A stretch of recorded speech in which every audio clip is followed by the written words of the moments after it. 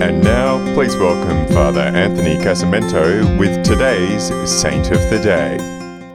Saint Alphonsus Liguori. Alphonsus was what we called a gifted student.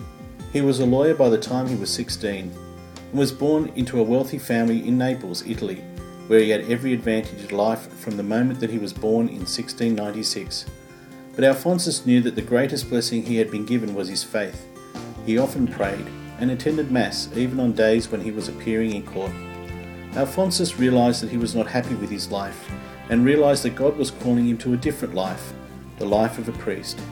He studied theology and was ordained when he was 29. He became famous for his preaching. He spoke so that everyone in church, even those who were uneducated, could understand his message. He gave retreats for the poor and he encouraged people to pray more often. He founded an order of priests called the Redemptorists. These men were devoted to serving the average working family and peasants. Even though he was a busy priest, Alphonsus took time to write books and hymns. He also worked to correct a false teaching of his day that said that people were too sinful to ever be worthy of receiving Jesus in the Eucharist. Alphonsus taught that receiving communion helped us to overcome our sins and become more holy.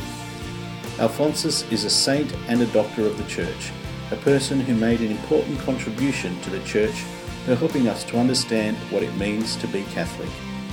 I'm Father Anthony, and that was Saint of the Day. For more episodes, go to cradio.org.au.